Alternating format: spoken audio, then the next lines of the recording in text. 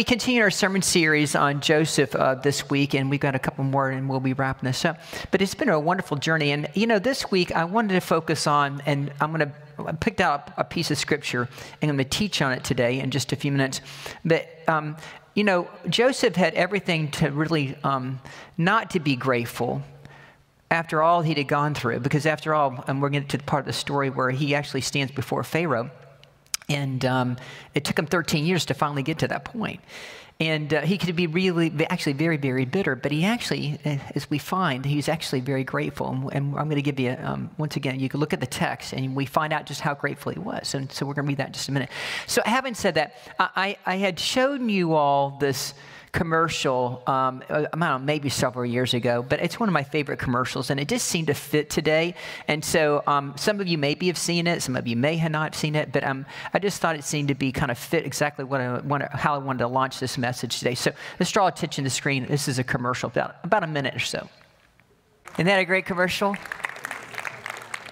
So let me ask you, how grateful would you be if someone gave you their heart? We'll come back to that in a minute. So, Joseph has been on this journey. He goes from, his brothers throw him into a pit, and they leave him there to die, and then they pull him out, and then they sell him off, and he ends up down in Egypt. You all know this part of the story. Then he ends up, Mrs. Potiphar has the hots for him, and then ultimately he ends up in prison and serving a life sentence, and there he just sits, waiting. But, of course, God has given this unbelievable ability to be able to interpret dreams. So then, finally, because he interprets a couple of dreams for Pharaoh's, a couple of his butler and his cupbearer and his baker, and they finally remember him. One of them does, and Pharaoh has these dreams, and he can't figure them out. And he says, "Oh, I know a guy. I met him in prison," and he says, "We'll go get him." And so we come to this part of the story where finally. They go and get Joseph. They clean him up. They shave his head. They give him a new robe. They put some Old Spice deodorant on him, make him smell better, right? As I shared with you all the last couple of weeks. And he finally stands there in front of Pharaoh. And he interprets his dreams for him. And you know what? I had this thought this last week, and it made me think about, has anybody already played this game? It's, I don't know if you've ever heard of it. It's called Monopoly, right? And so, I did a little research this last week. This means absolutely nothing my message, but I thought this is interesting. Out of all the games that have ever been created in the history of humankind, I thought Monopoly would probably be number one. I mean, they sold 250 million of these. Okay, that's a pretty big number. But you know what the number one game board ever sold is called the Game of Life. And then this has actually ended up fourth. You know what beat it out? Candyland. I didn't know that. So anyway. And so as I was thinking about this, as Joseph stands in front of Pharaoh, he ultimately gets this card. It's called the get out of jail card, right? Free. And so what's interesting about this is as I pulled this, I asked Kayla this week, I said, "Kayla, do you have any board games?" She says, "Yeah, I think we have a lot of them, Pastor Ron." I said, "Do you have Monopoly?" She says, "I don't know. Go back there and look at it." So I pulled it out and I found this, and of course it had all the cards with it. But this card is probably one of the most important cards that you can have if you play the game of Monopoly, because if you end up going to jail, you might need this card to get out of jail free card, right? Because if you don't have this card, you're stuck in prison, you're stuck in jail, and everybody else is playing the game, but there you sit, right? And this could either have everything to do with winning and losing the game or not, if you have this card. It's actually one of the most important cards of the game. And now I never had noticed this, but you have to read the fine print. And the fine print on the get out of jail card, get out of jail card free, it says free there. This card may be kept until needed, because you might need it. I mean, it's almost like an insurance policy, isn't it? Or sold.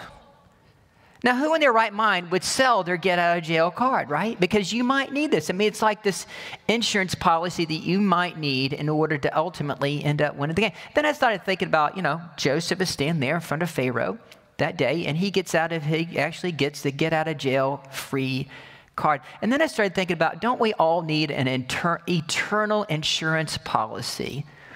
And it rests in the grace of Jesus Christ. Can we amen on that? And so I love this because the Apostle Paul puts it this way, because he realized he needed a get out of jail card himself. And this is actually very good theology. He says, "Oh, what a wretched man I am." This is in Romans. He says, "Who will rescue me from this body that is subject to death?"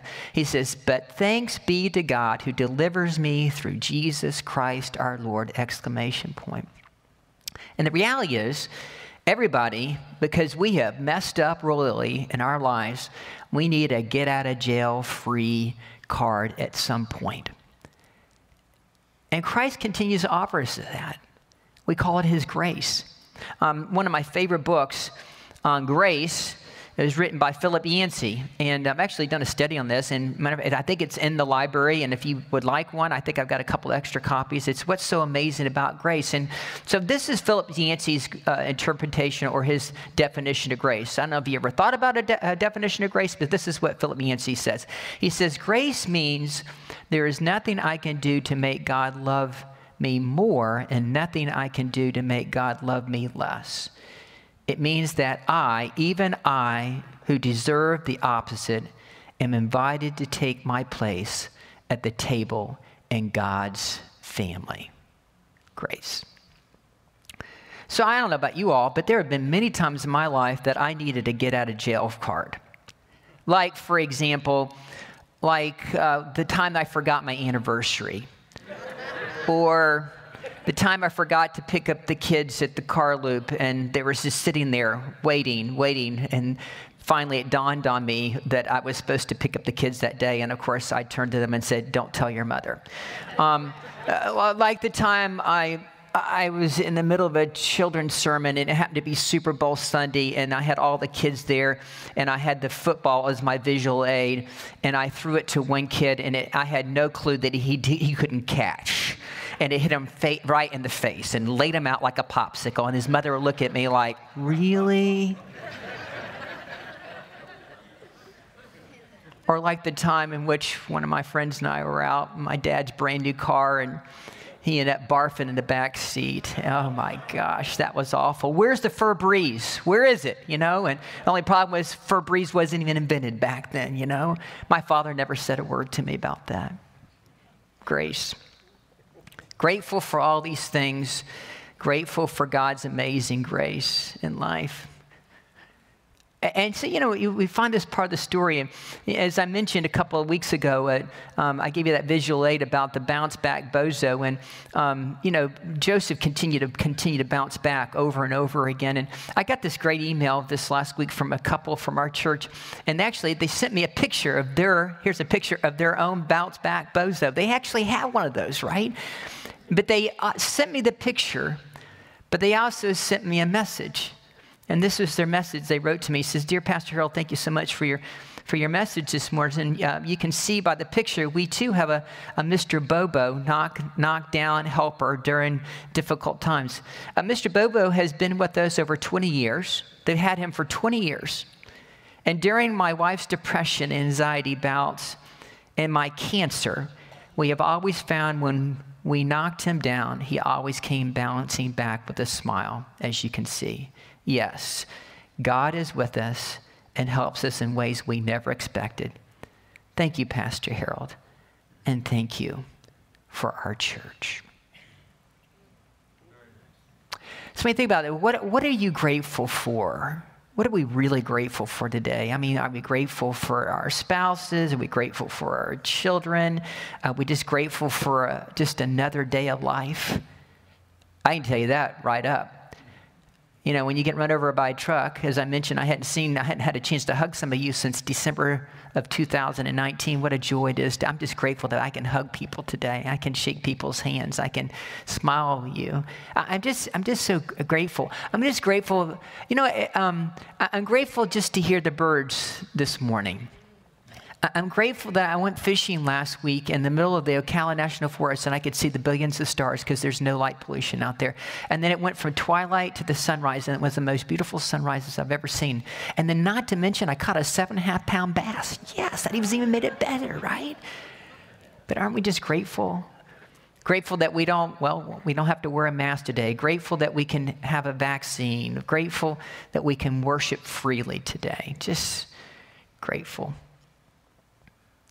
I like what Lucado, he talks about this and he tells a little story, but this little quote in his book, he says, you know, what we need is a spoonful of gratitude is all that we really need. A spoonful of gratitude. I love that, the idea of the spoonful of gratitude. Now, do you all remember the movie Mary Poppins? Do you remember that? Okay. And do you remember Julie Andrews who said, just a spoonful of sugar helps the medicine go down, medicine go down, medicine go down. Just a spoonful of sugar helps the medicine go down in the most delightful way. Do you remember that? Right?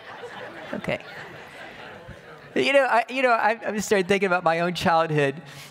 I remember my mom and dad. I mean, if I had a stomach ache, I had my tummy was hurting or something, or anything that I had anything wrong with me, my mother would turn to my father, whose name was Harold, and say, Harold, get the castor oil, right? Does anyone remember castor oil?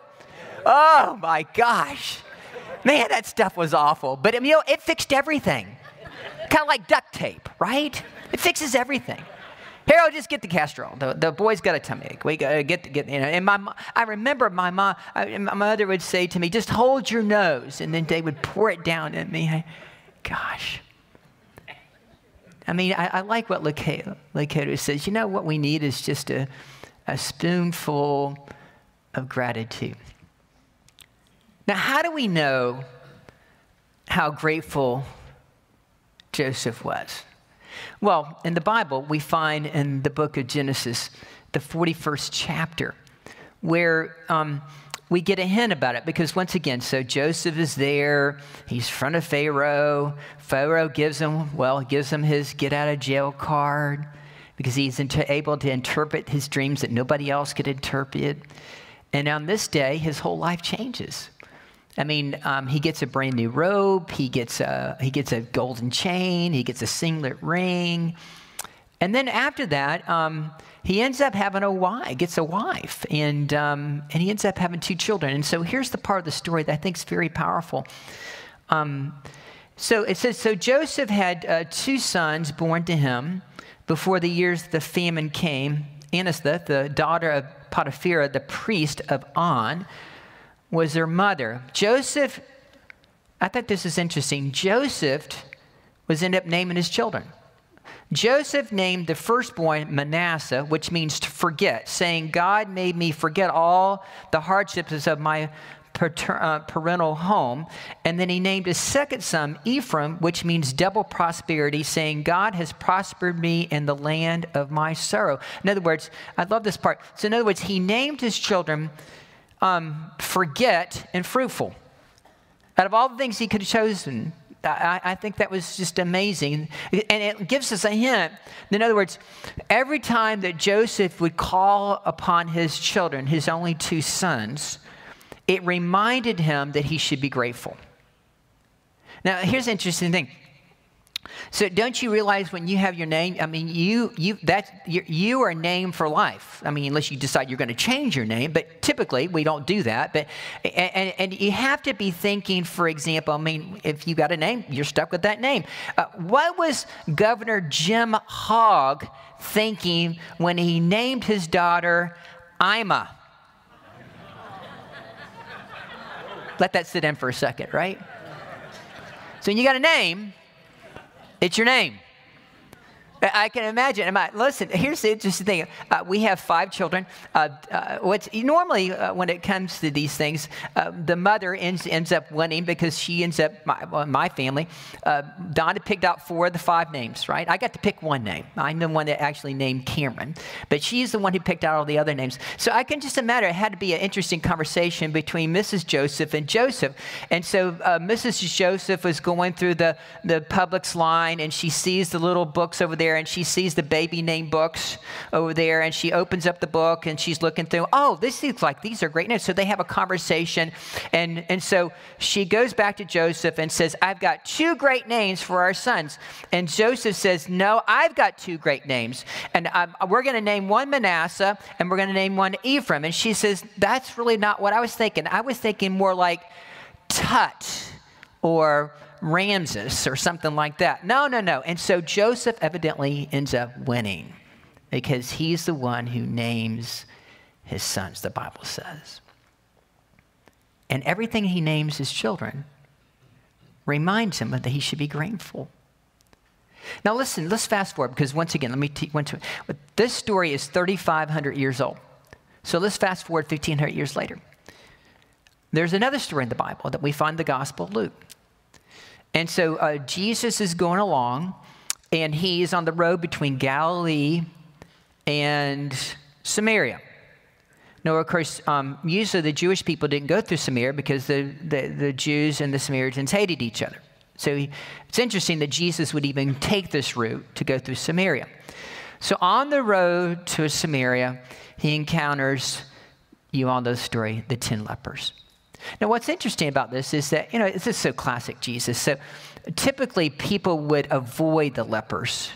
But what does Jesus do? He pursues the lepers. And so lepers reach out, or actually call out, Jesus, it says, Jesus, Master, have mercy on us. And so then Jesus, seeing them, he doesn't heal them instantly. He tells them to go and show themselves to the priest. And on the way towards the priest, they end up healing. Now, what's interesting about that part of the story is because in that tradition, the priest was the one who actually gave them, you ready for this? Their get out of jail card. He was the one who ultimately would tell them if they actually had been healed, that they actually were no longer ritually unclean. And so somewhere between that conversation that Jesus has with the 10 lepers and on the way to go see the priest, all 10 of them are healed. And then one of them, as you all know, came back and thanked Jesus. And the Bible says this. Now, one of them saw that he was healed, and he went back to Jesus, and he praised God loudly, and he bowed down at Jesus' feet and thanked him. And the Bible says, and guess what, guys? He was a Samaritan. In other words, once again, the Samaritan is the hero in the story. And Jesus says, hey, man, there were 10 men who were healed. Where are the other 9? This man is not even one of our people, and yet is he the only one who came back to give God praise? Grateful and ungrateful. I mean, it's amazing that Jesus even seems to be blown away in this story about their ungratefulness. And then I started thinking to myself, why were they so ungrateful? And once again, sometimes are we ungrateful? Like maybe are we just too busy? Are we just too cautious? Are we just too arrogant to be grateful? My brother-in-law was here this last weekend. It was last week was Mother's Day, and my sister and my brother-in-law came to see my mom, and it was nice. Matter of fact, my sister and my brother-in-law celebrated their 25th anniversary, and I helped them renew their vows in my backyard last week. It was just so nice. It was very powerful. My brother-in-law almost died a couple of years ago. He had a massive heart attack, and he became just a whisker of dying. So my brother-in-law works for, let me show you a picture of who he works for. Can you put that picture of that there? He works for Costco.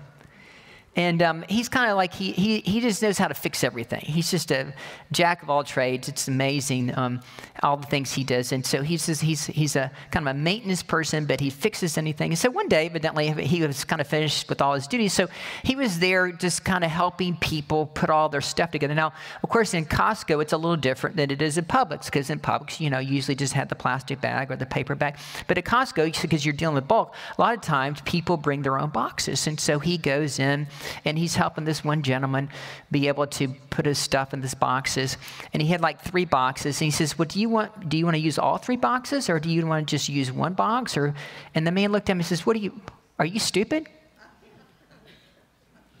And Mark looked at him and said, huh? He says, no, are you stupid? Don't you see that I only need 1 box? He says, well, I thought you brought 3 boxes. I thought maybe you would I didn't really understand what you really wanted. So that was his response. Are you stupid? How grateful is that person? And so then and he shared this story with me this last week.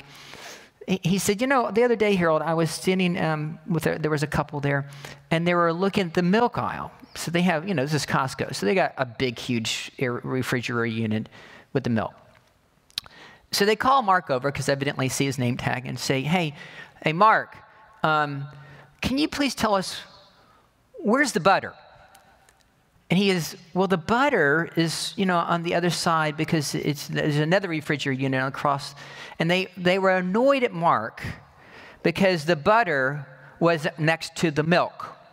It didn't make any sense to them. It blew their mind that, and so they were aggravated with Mark because Costco didn't put the butter with the milk. It was not on the same aisle. So Mark, God bless him, I'm glad I don't work for Costco, said to him, well, I tell you what, you all stand right here, and I'll go get you the butter and bring it back to you. Now, the next thing you know, they go kind of off in a huff because they thought he was being sarcastic. The next thing you know, his manager comes and talks to him and says, so I heard you had a conversation with the milk and butter people. And he says, yes, I did. And so it makes me stop and think, how grateful are those people that they have to go to the manager and complain about my brother-in-law, and all he was trying to do was to help them. What's interesting in life, and this is so true, hurt people traditionally hurt people. Did you catch that? A lot of times hurt people hurt other people. I was talking to one of my waitress friends recently, and she was just saying, the other day I had someone who just went off on me, and I said, I'm so sorry. And she said, it just really took me back because I really take pride in my job, and I just didn't understand why this particular person went off on me. And I said, and you're just dealing with lots of different people, but it's so true. A lot of times. And then I told her, I said, what? Chances are it had absolutely nothing to do with you. What's interesting? I was reading this last week. I love this quote because, once again, here's just a thought. And here's just a thought for you all and for me to think about. Living in Boynton Beach, but, she is a true African. And so her husband died of pneumonia, and so we just kind of adopted her, going all the way back to Miami at the very beginning of our ministry back in 1989. And so we've kept in touch, and so as I think Don mentioned, her children are our children are her children, and we just really love each other. And so we have continued to support her family in Zimbabwe, just about an hour. It's a little bitty tribe, a little concession. And for years and years, I would get a phone call from Arius. Arius was her nephew. And we would send stuff over, and they would either take the money or we would actually send clothes or so forth, and he would always call us. Now, here's the interesting thing. Arius did not get the memo that African time is different from Florida time. See, he would call us at 3 o'clock in the morning. It never failed. It was always, he would have to go and walk like 3 or 4 miles down the road, and he had to go to somebody's house, and they had a phone, and you could barely hear him because he's on the other side. And of course, this goes back in the late 1990s, and so, but he always would call, and I didn't speak a whole lot of Shona, and he didn't speak a whole lot of English, but let me tell you, thank you is the universal language. Gratefulness is the universal language. I think I got a picture of Arius here. Let me see a picture of Arius, and Arius is the one on this right. And so it's his tragic story. Arius is in charge basically of that whole community and his family, and he had a beautiful family. And he was riding on one of those great big trucks a couple of years ago. I think he was going to work, and this is in Africa, and the roads aren't very good, and lots of potholes, and it's nothing like we have here. And the truck flipped, and he died. I would give anything. I would give anything to have a phone call from Arius tonight at 3 o'clock in the morning. Grateful. How grateful are you? So I was thinking this week, about the story about Joseph. And, here's just a thought, did you ever stop and think that your lungs inhale 11,000 liters of air every day? Your heart beats over 3 billion times in your life. Your brain has more power than an electric generator. Which aisle are you on? When was the last time you stopped and said, Lord, thank you? When's the last time that you gave Jesus Christ a standing ovation for your life? Psalmist put it this way: I give thanks to you, O Lord, my God, with my whole heart, and I will glorify your name forever. This last week, my son Jordan came home to see his mother for Mother's Day, and he was about to leave. We had a nice time, and so he was about to go out the door, and he says, "Oh, Dad, you know what?" He says, "Do you have a piece of paper around here?" And I said, "Well, yeah." So I went to the printer, and I got the piece of paper all, and he says, "Where's a pen?" So he goes, and I said, "Well, there's one right there." I said, "Jordan, what are you doing?" He says, "Dad, I've got to write Mom a love note before I leave." Just when you think all is lost, it's amazing what your children can do. Gratitude gets us through the hard stuff. To reflect on your blessings is to rehearse God's accomplishments. To rehearse God's accomplishments is to discover his heart. To discover his heart is to discover not just good gifts, but the good giver. Gratitude always leaves us looking at God and away from dread. It does to anxiety what the morning sun does to the valley mist. It burns it up. So let me just wrap this up today. You know what's interesting? I never had thought about this, but every Saturday night we have communion. Of course, last week we had communion, and I never had realized, but when I stand up here and I said, on the night in which Jesus Christ was given up and he was betrayed, he took the bread and he blessed the bread. He gave thanks for the bread. And then he gave the bread.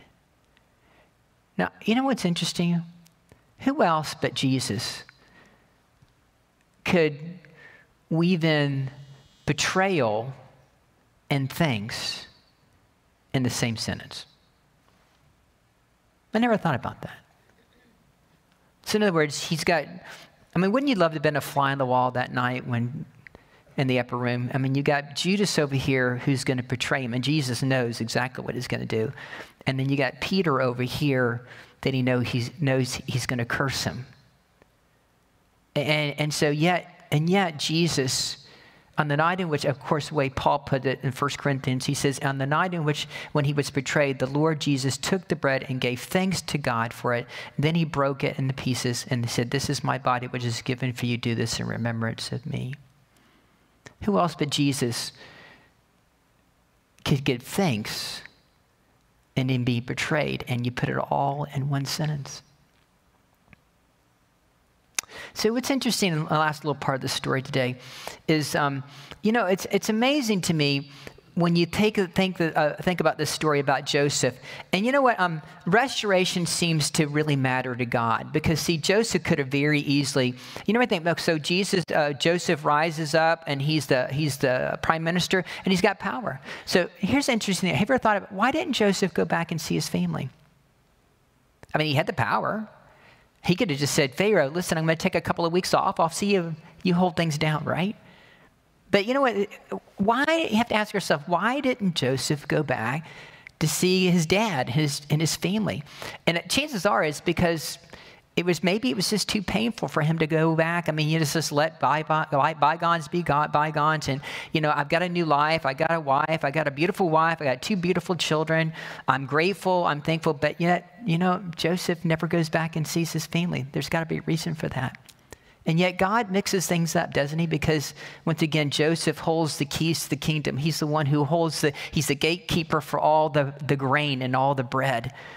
And so the Bible says in the book of Genesis that his 10 brothers, because they're out of food, go down to Egypt.